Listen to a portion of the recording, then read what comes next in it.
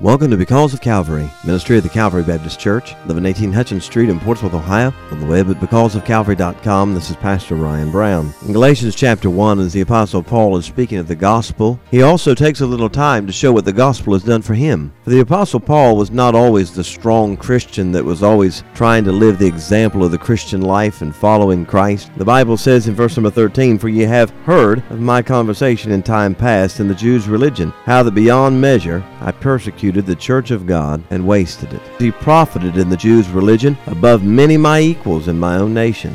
What he had done is he had made religion his business and became very convinced of what he was doing, but what he was doing was very wrong. The Apostle Paul was one of the most vicious persecutors of the entire church. But God took hold of his life through the power of the gospel and turned him into something very, very different and made him in reality one of the strongest Christians the world has ever known. So until we meet again, let the gospel have its full power in your life. May God bless you as you go.